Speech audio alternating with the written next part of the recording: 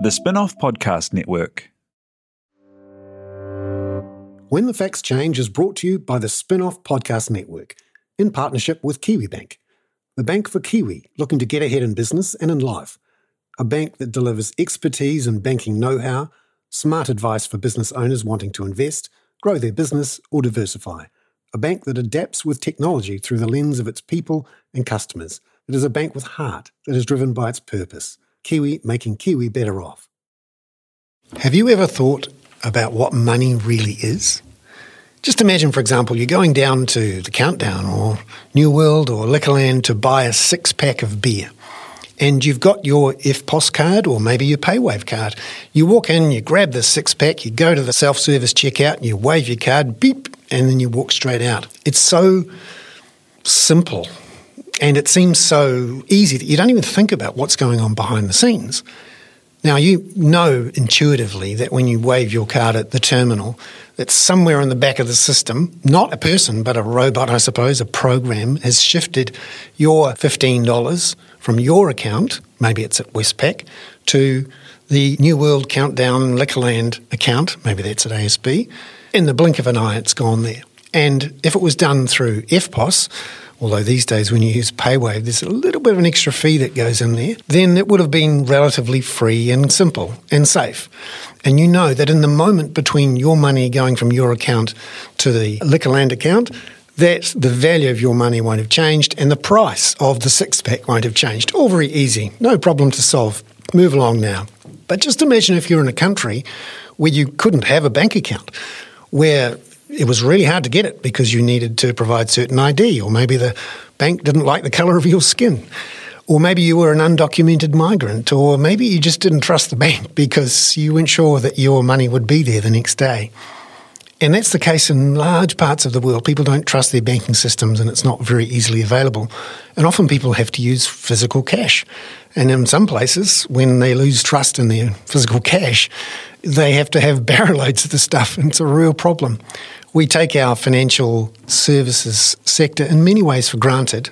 All around the world now, people are looking at how to improve that financial services system so that it's more reliable, more secure, that we can do more with it, and that in the long run, money, which is really about trust in a secure way of making transactions and also storing value, that we can improve that in the long run. Now, at the moment, all around the world, people are looking at using cryptocurrencies as a way to do transactions and to store value. The problem is that it's incredibly volatile and actually it's very difficult to make a very simple transaction. So right now, I couldn't walk into that Liquorland or New World and buy that six-pack with some Bitcoin that I might have in a crypto exchange because the average time to make a transaction in Bitcoin at the moment is 10 minutes. So we don't seem to worry too much about it. And there isn't a great drive for us to use cryptocurrencies or to have particular digital currencies. But all around the world now, we are seeing a competition to see who will be the one, who will have the one currency that people choose to use because they trust it and because it's more efficient and because there isn't a big clip of the ticket by the credit card company or the bank. And, for example, when you're making transactions or shifting money around the world from one place to the next, can you do it in a way that's secure, efficient, and that you feel like you're not being either ripped off or spied on? And that's what we're seeing now. Central banks are looking at whether to generate or create their own digital currencies to compete against cryptocurrencies and also to make sure that they control the currencies of our largest economies. And in many ways to make sure they keep that control against large network monopolies, the likes of which we've seen with Amazon and Facebook and Apple and Google and Microsoft. Facebook, for example, thought about creating what they call a stable coin, which essentially is a digital currency which has a fixed connection to a existing currency. So, for example, the Libra. that was the Facebook digital currency idea, it would perhaps be worth $10. So 1 Libra would be worth $10. And that's about 13, 14 New Zealand dollars. About the same as a six-pack, actually. And the idea would be that you would rock up to your countdown and instead of paying New Zealand dollars, you'd pay 1 Libra. And that would be because Facebook likes the look of you and have given you a free Libra a year to spend, or maybe because they track all of your activities and your spending and who you are and where you live. They think you're a good risk and they've lent you lots of money in Libra because Facebook is a big pile of cash and all of these big tech companies have big piles of cash. And when Facebook announced it was planning Libra, central banks freaked out a little, actually. They suddenly realised that they could lose authority over a key piece of sovereignty in their economy. And we've seen how important that is in the last year during COVID, when central banks use their control of the currency of their particular country to essentially invent lots of cash and try to pump it out there into the economy, to push down interest rates, to use their control of that currency and of that monetary system and of that banking system to ensure that they could stimulate an economy. And so they worried, rightly I think, that if we had moved to a Libra-based currency, we could have to make a decision in the middle of a COVID crisis and beg Mark Zuckerberg to pump extra money into the global economy. That's the challenge that global central banks are facing at the moment, including our central bank, because not only is there a threat here from these big global network monopolies to essentially become the world's currency system, there's also the threat from the likes of Bitcoin. Now, at the moment, Bitcoin and cryptocurrencies are not what you'd call true currencies. I know I'll probably be spammed forever by the libertarian fanboys of the cryptocurrency world who scream at me that you can't trust the US dollar, but you can trust the Bitcoin. Well, Bitcoin and the cryptocurrencies of the world have risen, interestingly, from being worth virtually nothing 10, 15 years ago to gyrating in value by hundreds of billions of dollars in minutes. So for right now, the world's cryptocurrencies are worth $1.5 trillion, which is notable and real. But, 3 or 4 weeks ago, they were worth $2.5 trillion. And that's the problem for any currency. It has to be not only an efficient way to make transactions, but it has to be a secure store of value. And of course, without anyone in particular control, you can't be sure that your money is safe. And these are the issues we'll be talking about today with Chris Berg from the Royal Melbourne Institute of Technology and with Dave Corbett, a fintech CEO in New Zealand who's looking at these issues. Who should run our currency system? Should it be a central bank? Should it be a global tech? Or should it be crypto? We'll find out and when the facts change.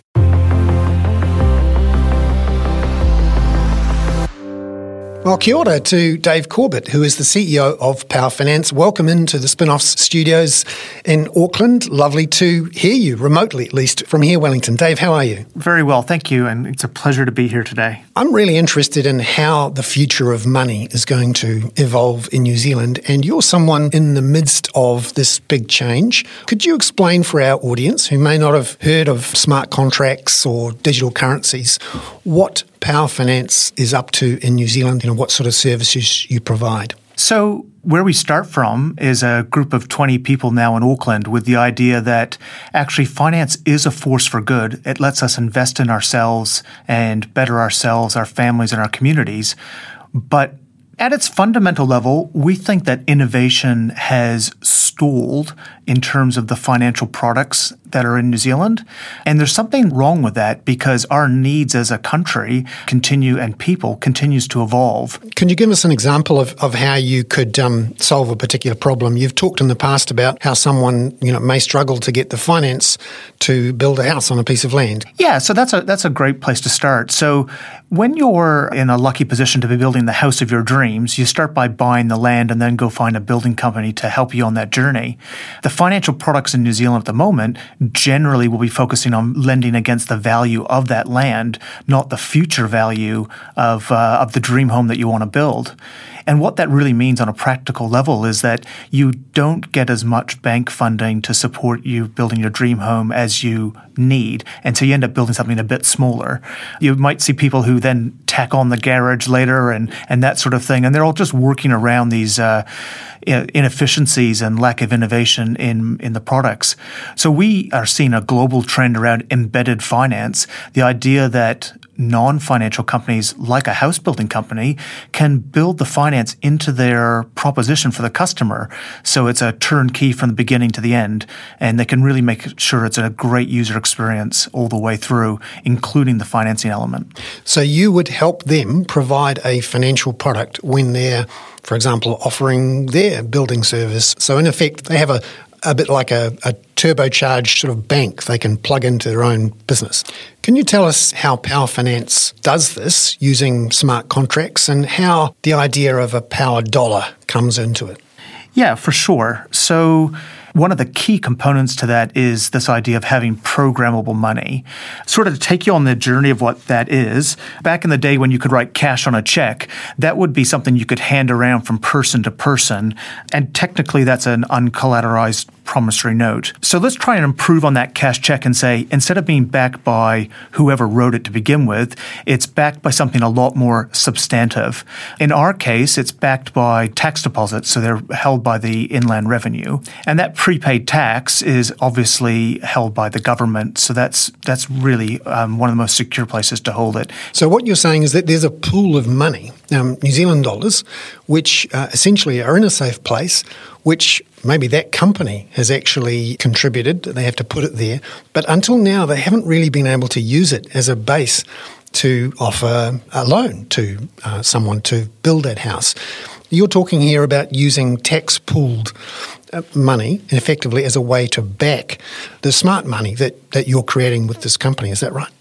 Yeah, 100%. And that cash check, if you like, which we're going to digitize in a second, but when that moves around but it's backed by something as solid as a tax deposit, then whoever's holding that after the loan of the money or the repayment of some of that money on that house, they can cash it in and get the money back.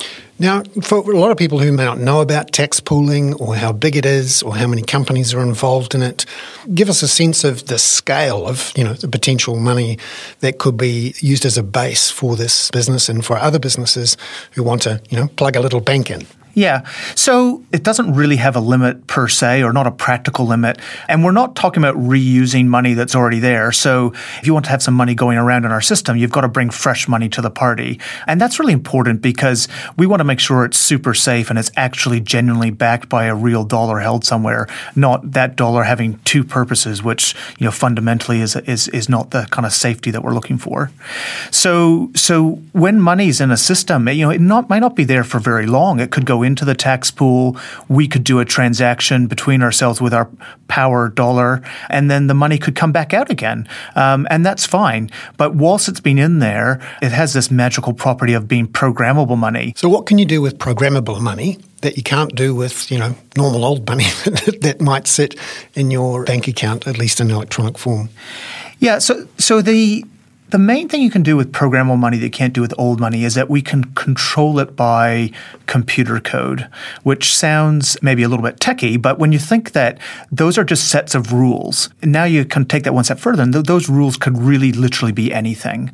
So what that means is when we dream about having new financial products that, a credit card that offsets your carbon position as you're spending, or the example we had before about incorporating finance into my building of my home, these things are actually all very doable. So in a way, you're looking to create your own sort of digital currency here, the power dollar, which has a direct connection to New Zealand dollars, which are already in tax pools.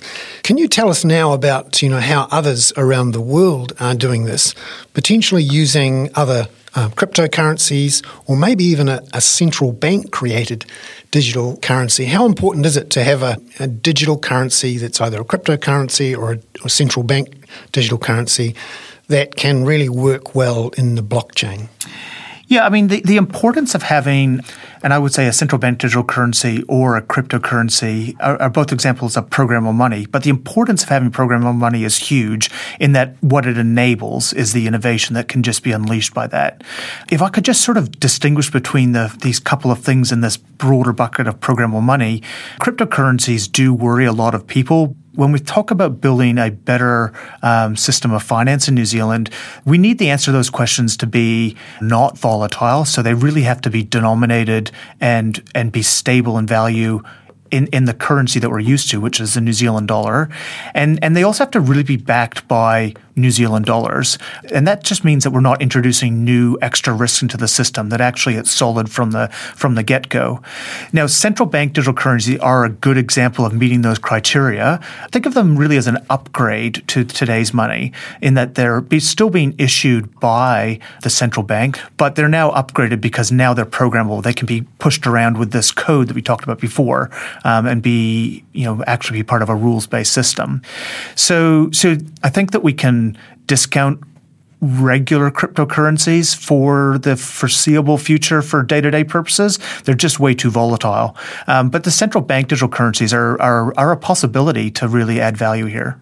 So if the central banks were to develop their own digital currencies, let's say the New Zealand Reserve Bank, which has said it is keeping an eye on this, if it was to develop its own digital currency, which had the backing of the Reserve Bank, effectively the state of New Zealand, it was stable, it was very connected to the existing New Zealand dollar, what would that do to the, fintech innovation environment in New Zealand? Yeah, I mean, that would be huge. That would really mean that New Zealand had the great possibility of another FPOS moment. So the ability to build new and innovative financial propositions here that we could, use to better our own lot, but also could probably export to the world. If we actually are quick in getting going here, then we can innovate and figure out what the future of finance is going to look like before other countries have central bank digital currencies. And then when they're adopting them, we'll be in a great position to export and have our fintechs playing a role in their economies also. Yeah, I've always been amazed at how much trust and trading there is in the New Zealand dollar. At various times, it's been the 10th most traded currency in the world. So there is an opportunity there for people to say, okay, I may not trust the US Federal Reserve or the European Central Bank, or maybe even the People's Bank of China's currency, but the good old New Zealand e-dollar, the Jacinda coin, or whatever you wanted to call it, maybe that would be quite attractive for a bunch of people. Yeah, I mean, you raise a great point, Bernard. A lot of these things are actually historical artifacts. So New Zealand, in the last big upgrade to money systems, was very fast moving and we went to free floating ahead of a lot of other major currencies. And we've kind of persisted with a pretty dominant position because of that, even though that was decades ago. So it does show you sort of the value of being reasonably first moving on currency upgrades, and perhaps we could better our position and become even more dominant going forward. One interesting dominant player at the moment in international trade, of course, is the US dollar. And that's what a lot of the speculation about upgrades to central bank digital currency are all about. The question is, has the US dollar got a lot more to lose than it's got to gain by other currencies going to programmable first? Yeah, because we're at an interesting moment in the history of the world's monetary systems, because just in the last 2 or 3 years, we've seen the market valuation of all of the world's cryptocurrencies go from virtually nothing to currently, as we speak, $1.492 trillion US dollars. And a lot of people who are using Bitcoin and other cryptocurrencies are saying that one of the reasons they invest in these cryptocurrencies, which essentially are not connected to any sovereign central bank, there is a limited supply of them by the way that the currency has been created, and that for every new Bitcoin or Ethereum or whatever it is, it has to be created using something. In the case of Bitcoin, electricity, and therefore it seems to have something behind it, unlike fiat currencies, which are literally created at the behest of a central bank governor who may decide they need to create money to buy government bonds.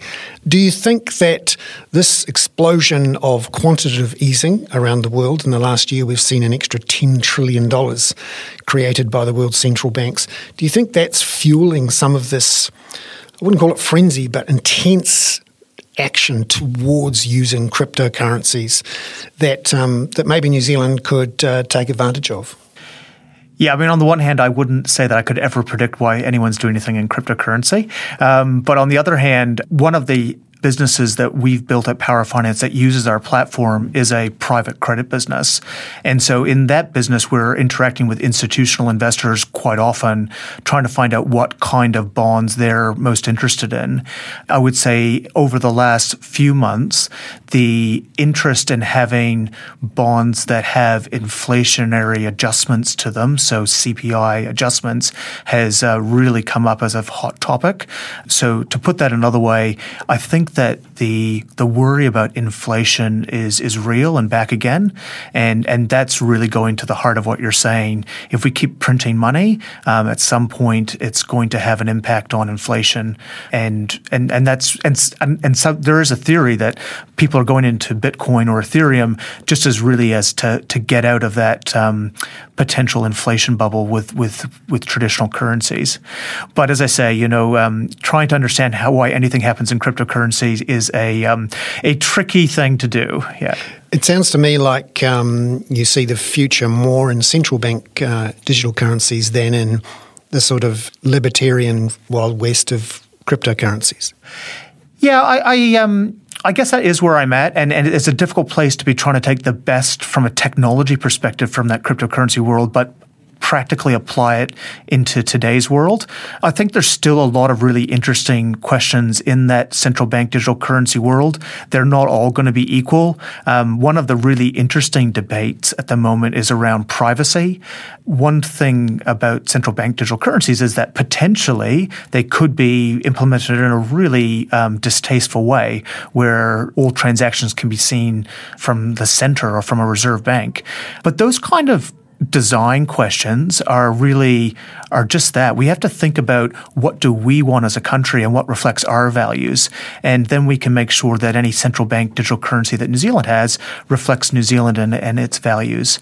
If we just sort of stand back, we might just get someone else's values. You cut to the heart there of the very issue of money.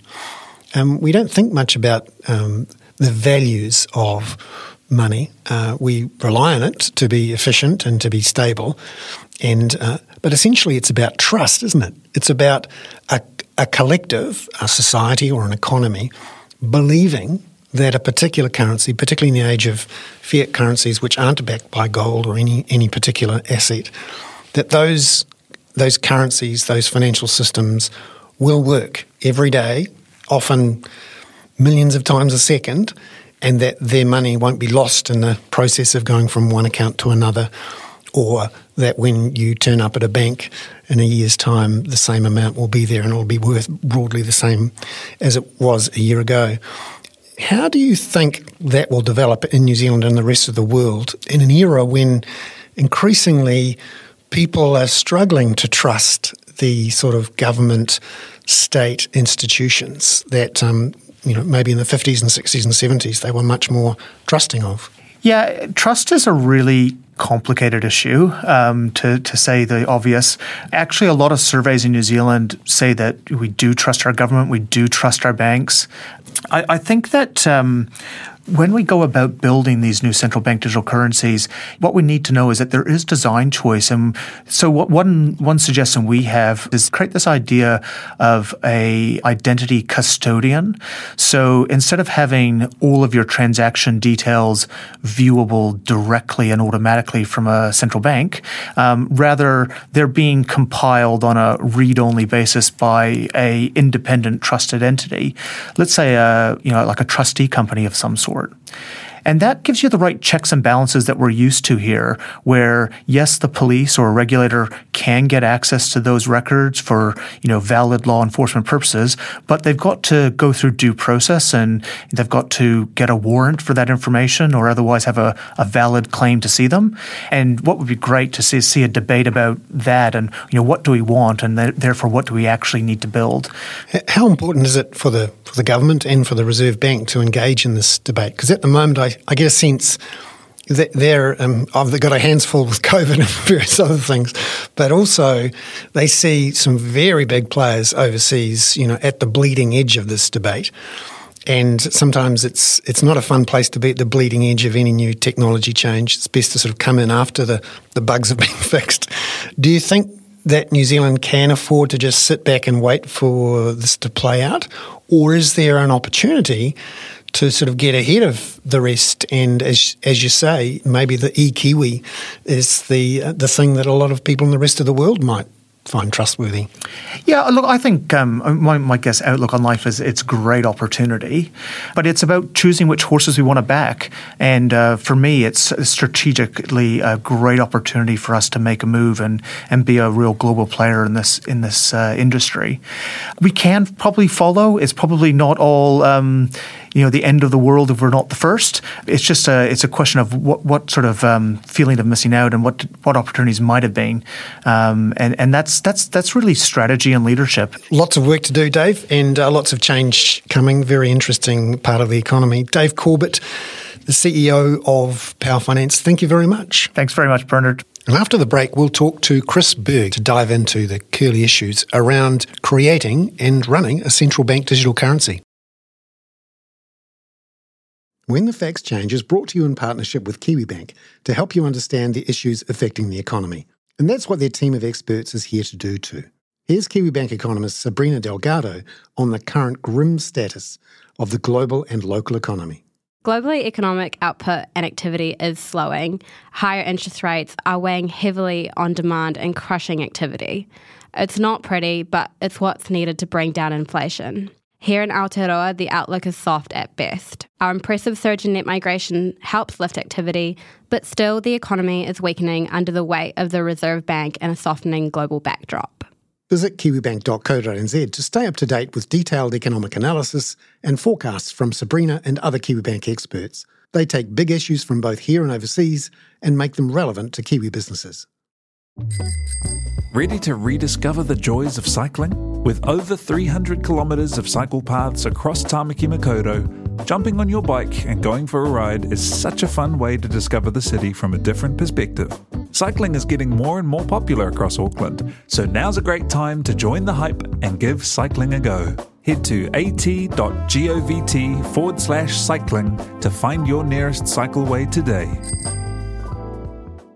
Are you making the most of your KiwiSaver investment? Generate is an award-winning KiwiSaver provider with a track record of strong long-term performance. Making a smart decision now could add tens of thousands of dollars by the time you reach retirement. Book a no-obligation chat with a Generate KiwiSaver advisor today at generatekiwisaver.co.nz/get-advice. A copy of the product disclosure statement is available at generatekiwisaver.co.nz. The issuer of the scheme is Generate Investment Management Limited, and of course, past performance does not guarantee future returns.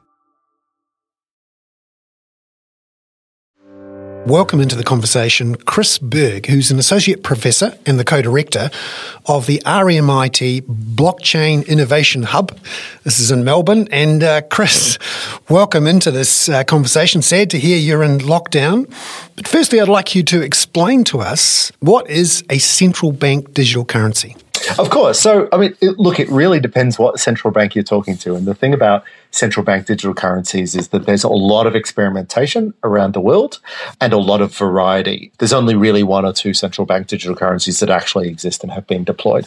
But at the high level, most central bank digital currencies involve the central bank becoming or providing the digital payment rails for the entire payments system. So normally when we interact with the financial system, we'll interact through a lot of intermediaries like banks, like credit card processors and so forth.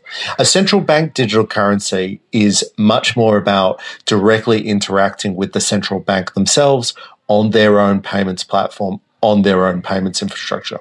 Now, once we get past that, that's that high-level description, they are all very different. Some of them are on publicly available and accessible blockchains. Others are their own digital infrastructure systems that may allow the government or the central bank to censor transactions, to invade your privacy and so forth. So, there are good central bank digital currencies and there are bad central bank digital currencies, but all of them are this idea that we interact directly with the central bank for payments. So in Australia and New Zealand, we have quite a functional banking system. It's widely used. We do a lot of transactions electronically, debit, credit cards.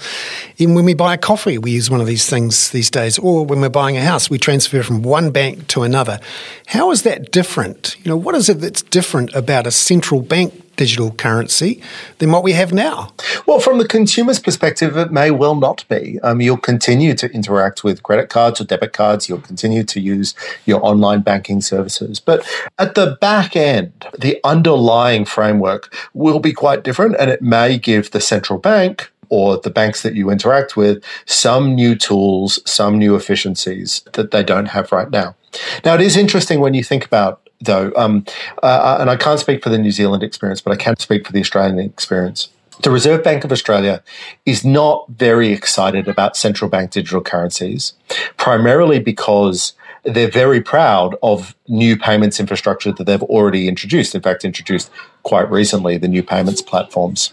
But in countries that have much less sophisticated, much less developed payments infrastructure, you can see the appeal. And why is there this urgency? Particularly in places like America and Europe, you've got the US Federal Reserve, the European Central Bank, the Bank of England, all quite aggressively looking at doing these things. What's the problem they're trying to solve? Yeah, look, I think there are two problems. The first is it's important that they keep up with the competition. So this is something that we should want governments to do. They are providing a service through their central bank. We should want them to be improving that service as much as they can. And this is in the context, bear in mind, of just massive innovation around payment systems and around money. So, for example, I think the political drive for central bank digital currencies was really sparked by the announcement a couple of years ago that Facebook was going to launch its own digital online currency. That got a lot of people excited, and it got a lot of central bankers and governments very, very worried because they started to think, well, are we going to lose our monopoly control over the payments rails of our given countries? That inspired just a massive amount of experimentation in central banks around the world.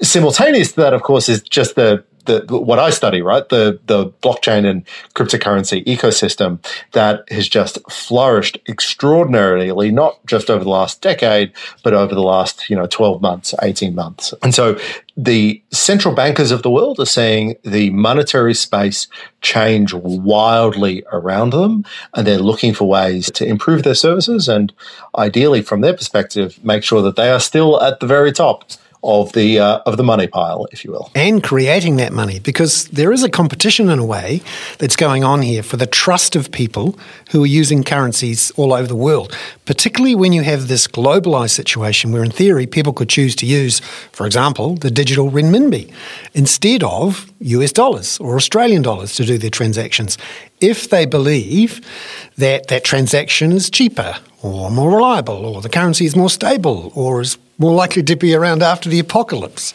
So how much of a real competition is there to be the one? I think there's a really substantial competition, and you're right to bring up the Chinese central bank digital currency in the sense that I don't think we can pretend that the geopolitics isn't there either. China has the most evolved. In fact, it has rolled out its central bank digital currency in most regions in China. And it's got quite a specific goal with the Chinese CBDC, which is that it gets adopted outside Chinese national borders as well. There's also another element that I don't think is widely understood about the Chinese central bank digital currency, that it's also a competing power against some of the payment systems that the private sector has evolved in China, like Alipay and WeChat Pay. And the Chinese government has decided, well, what we want to do is compete directly with our local private sector payment systems. So You're right. I think when we talk about, and it's true for any government department, right, any government agency, when we talk about the central bank digital currencies, it's not just about, is it going to be a better service? It's also about the politics and the nature of political power and monetary power. And I think a lot of banks around the world, central banks around the world, are seeing CBDCs, central bank digital currencies, as a way to ensure that the power is directed towards them. So let's say there is a central bank digital currency. Maybe it's the US Federal Reserve that's got one, or the European Central Bank. They've got some real heft there. But there are people who have a lot to lose here because, in theory, why would you need to use a normal bank or a normal credit card system? Could you see, the state, if you like, the central banks take over from these banks? Look, that's absolutely right. And so depending on how it's structured and depending on what the central bank digital currency service provides, it could really undermine some fundamental business models that a lot of private sector providers have. So that could be just in money transmission. That could be, as you say, it could be in taking deposits. A lot of people, I know this is a debate that's been ongoing in Australia, has suggested that, well, can't a government agency offer deposit accounts? For example, Australia Post, should they offer deposit accounts? Could the central bank offer deposit accounts if it decided to implement the central bank digital currency? Again, it really depends on how it's designed. I'd also say that there are some substantial privacy concerns with central bank digital currencies. And I think one of the reasons that a lot of governments like this idea is because it'll give them more fine-grained control over how money is spent in the economy. That can be used for good or ill. And I think that's one of the big concerns with, like, the Chinese CBDC.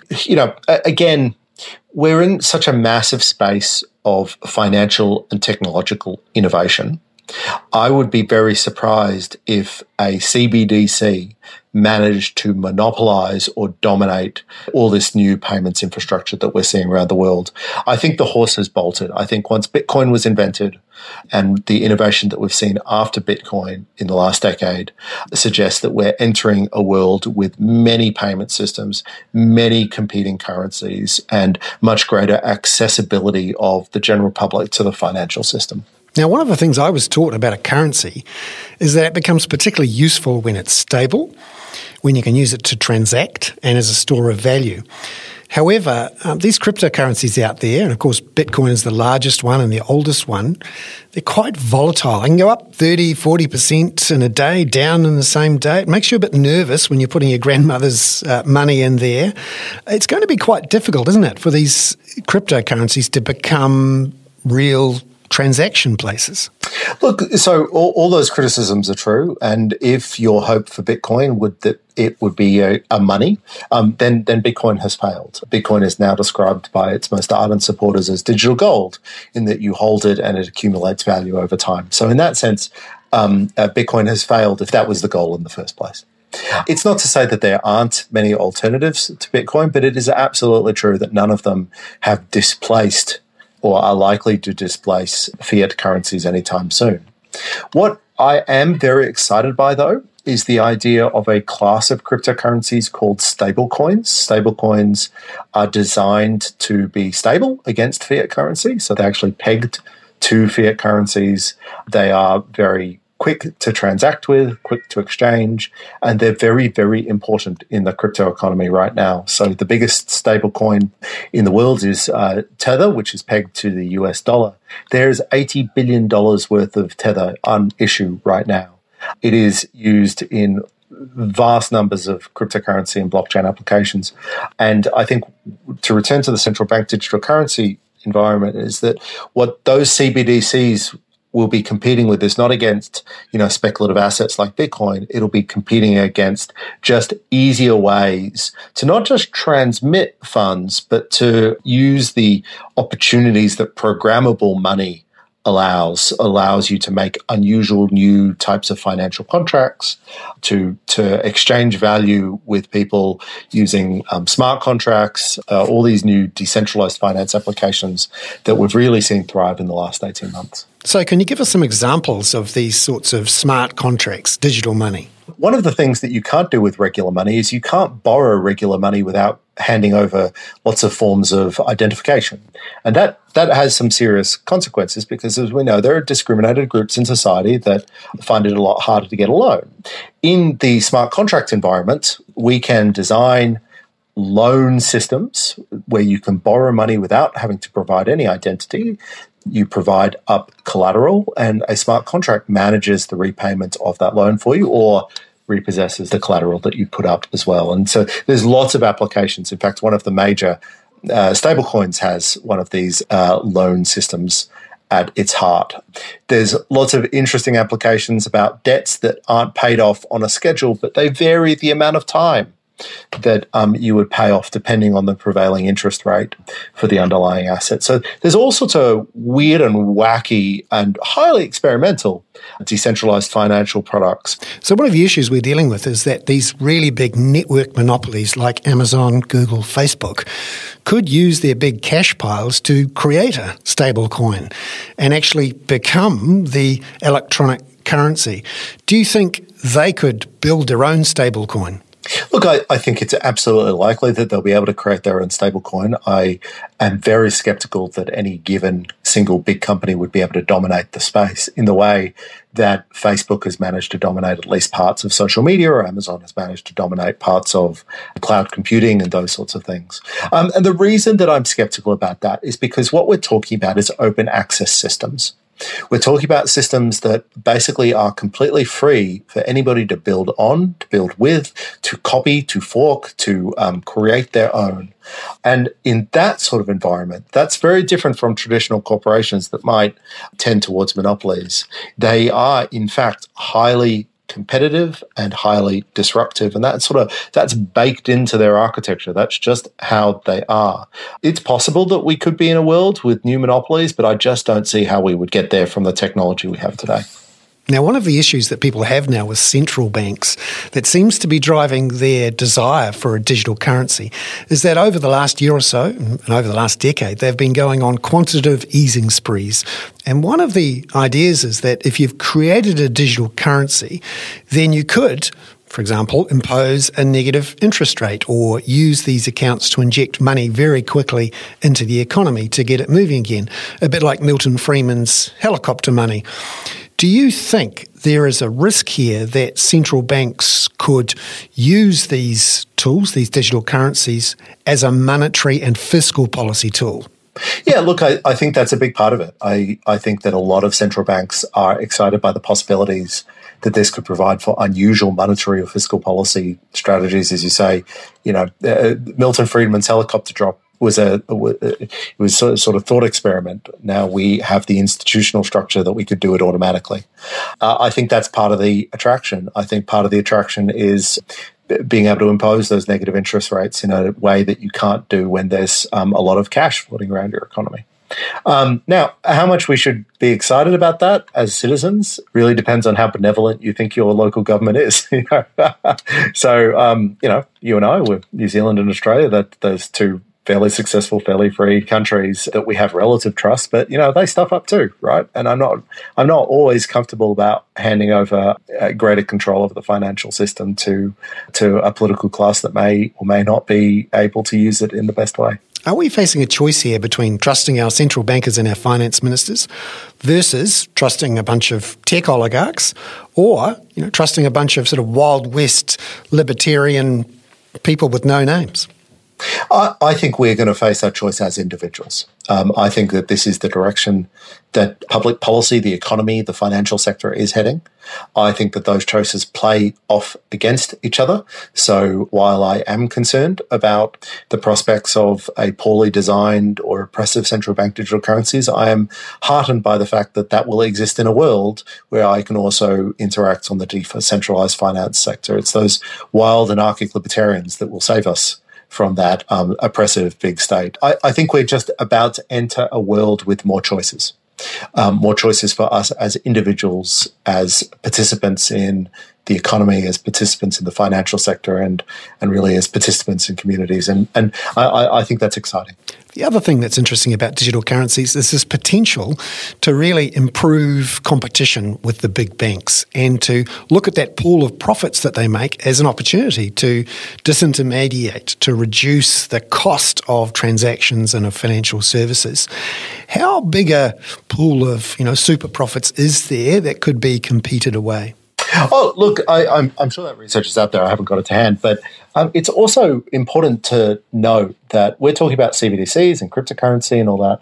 But the fintech, so financial technology that we've seen over the last decade or so, has been extraordinary and is starting to chip away at some of those monopoly rents that many of the large financial sector has had. The rise of neobanks, the rise of alternative banking systems, interactions with different parts of the financial sector. I think everywhere in the developed world where we're starting to see some pretty substantial disruption. That I think is an overwhelming good thing. I think that disruption is about to be massively accelerated by blockchain and cryptocurrencies, but it's definitely already happening. It is worth exploring the opportunities that these new innovative technologies can have for you. For example, if you're looking to refinance a mortgage or buy a new home or what have you, make sure that you're looking far outside the traditional couple of banks that your parents may have done when they were last looking for a mortgage. I think we get the benefit of these technologies, we get the benefit of this competition when we genuinely explore the space of that competition. Now, just to bring it back home, what sort of real products could consumers in New Zealand and Australia actually see over the next 5 years or so that's come out of a cryptocurrency or a central bank digital currency that actually changes their daily lives? Yeah, look, so over the next 5 years or so, we're going to see a greater demand from consumers to allow their money to do more things for them. So they're going to ask their governments, they're going to ask their employers to provide them money in accounts that can easily be interacted with on the internet, that can be subject to analysis from AI agents so that they can plan their budgets better, that they can deposit funds that they have in their account into decentralized finance lending schemes. It's that integration that people are going to be asking for, that integration between their bank account and the massive innovation in consumer financial technology that we've seen grow over the last couple of years. So what could governments do to make sure that New Zealand and Australia, for example, actually have a chance to get in on this? We've already got the likes of Atlassian in Australia and Xero in New Zealand sort of in that area. But what should governments do to make sure that our companies could get in on this game? Yeah, look, so there's two answers to that. The first is get out of the way. The perhaps more sophisticated one is governments need to be much faster at adapting regulatory frameworks to the demands of new technology. And I don't mean that we need to be quickly regulating these new technologies. Quite the opposite. What I do mean, though, is that they need to be much quicker at figuring out when regulatory frameworks just don't make any sense for new technologies, and to be able to introduce new frameworks when they're needed and quite quickly. The killer problem from a regulatory perspective in the blockchain economy right now is not that the regulation is too much or too little. The problem is that it's very unclear what the regulation is. So you end up with businesses operating in enormous regulatory uncertainty, which makes them hard to interact with traditional financial institutions or other regulators. It just makes it all a lot harder. And so the best thing that countries like Australia and New Zealand, who have relatively responsive political systems, relatively high-quality regulators, the best thing that we could do is just keep up. And if we can keep up, we can attract employment, we can attract new companies, and ultimately, keep punching above our weight in these critical markets. Well, thank you very much. Chris Berg there, an Associate Professor at the RMIT Blockchain Innovation Lab. Thank you so much for having me.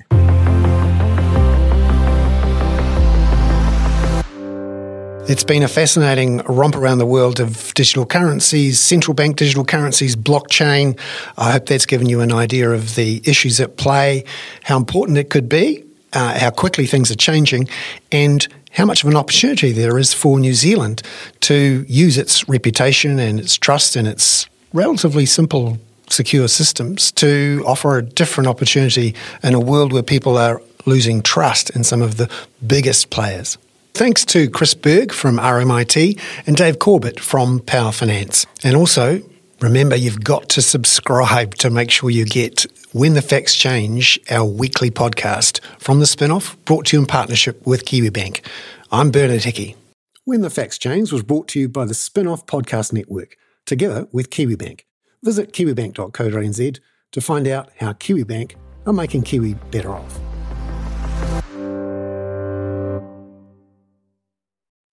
Kia ora e te iwi, Te Aihe Butler here, podcast manager at The Spinoff. If you enjoy listening to our podcasts, consider supporting our mahi by signing up to become a Spinoff member at thespinoff.co.nz/donate. The Spinoff Podcast Network.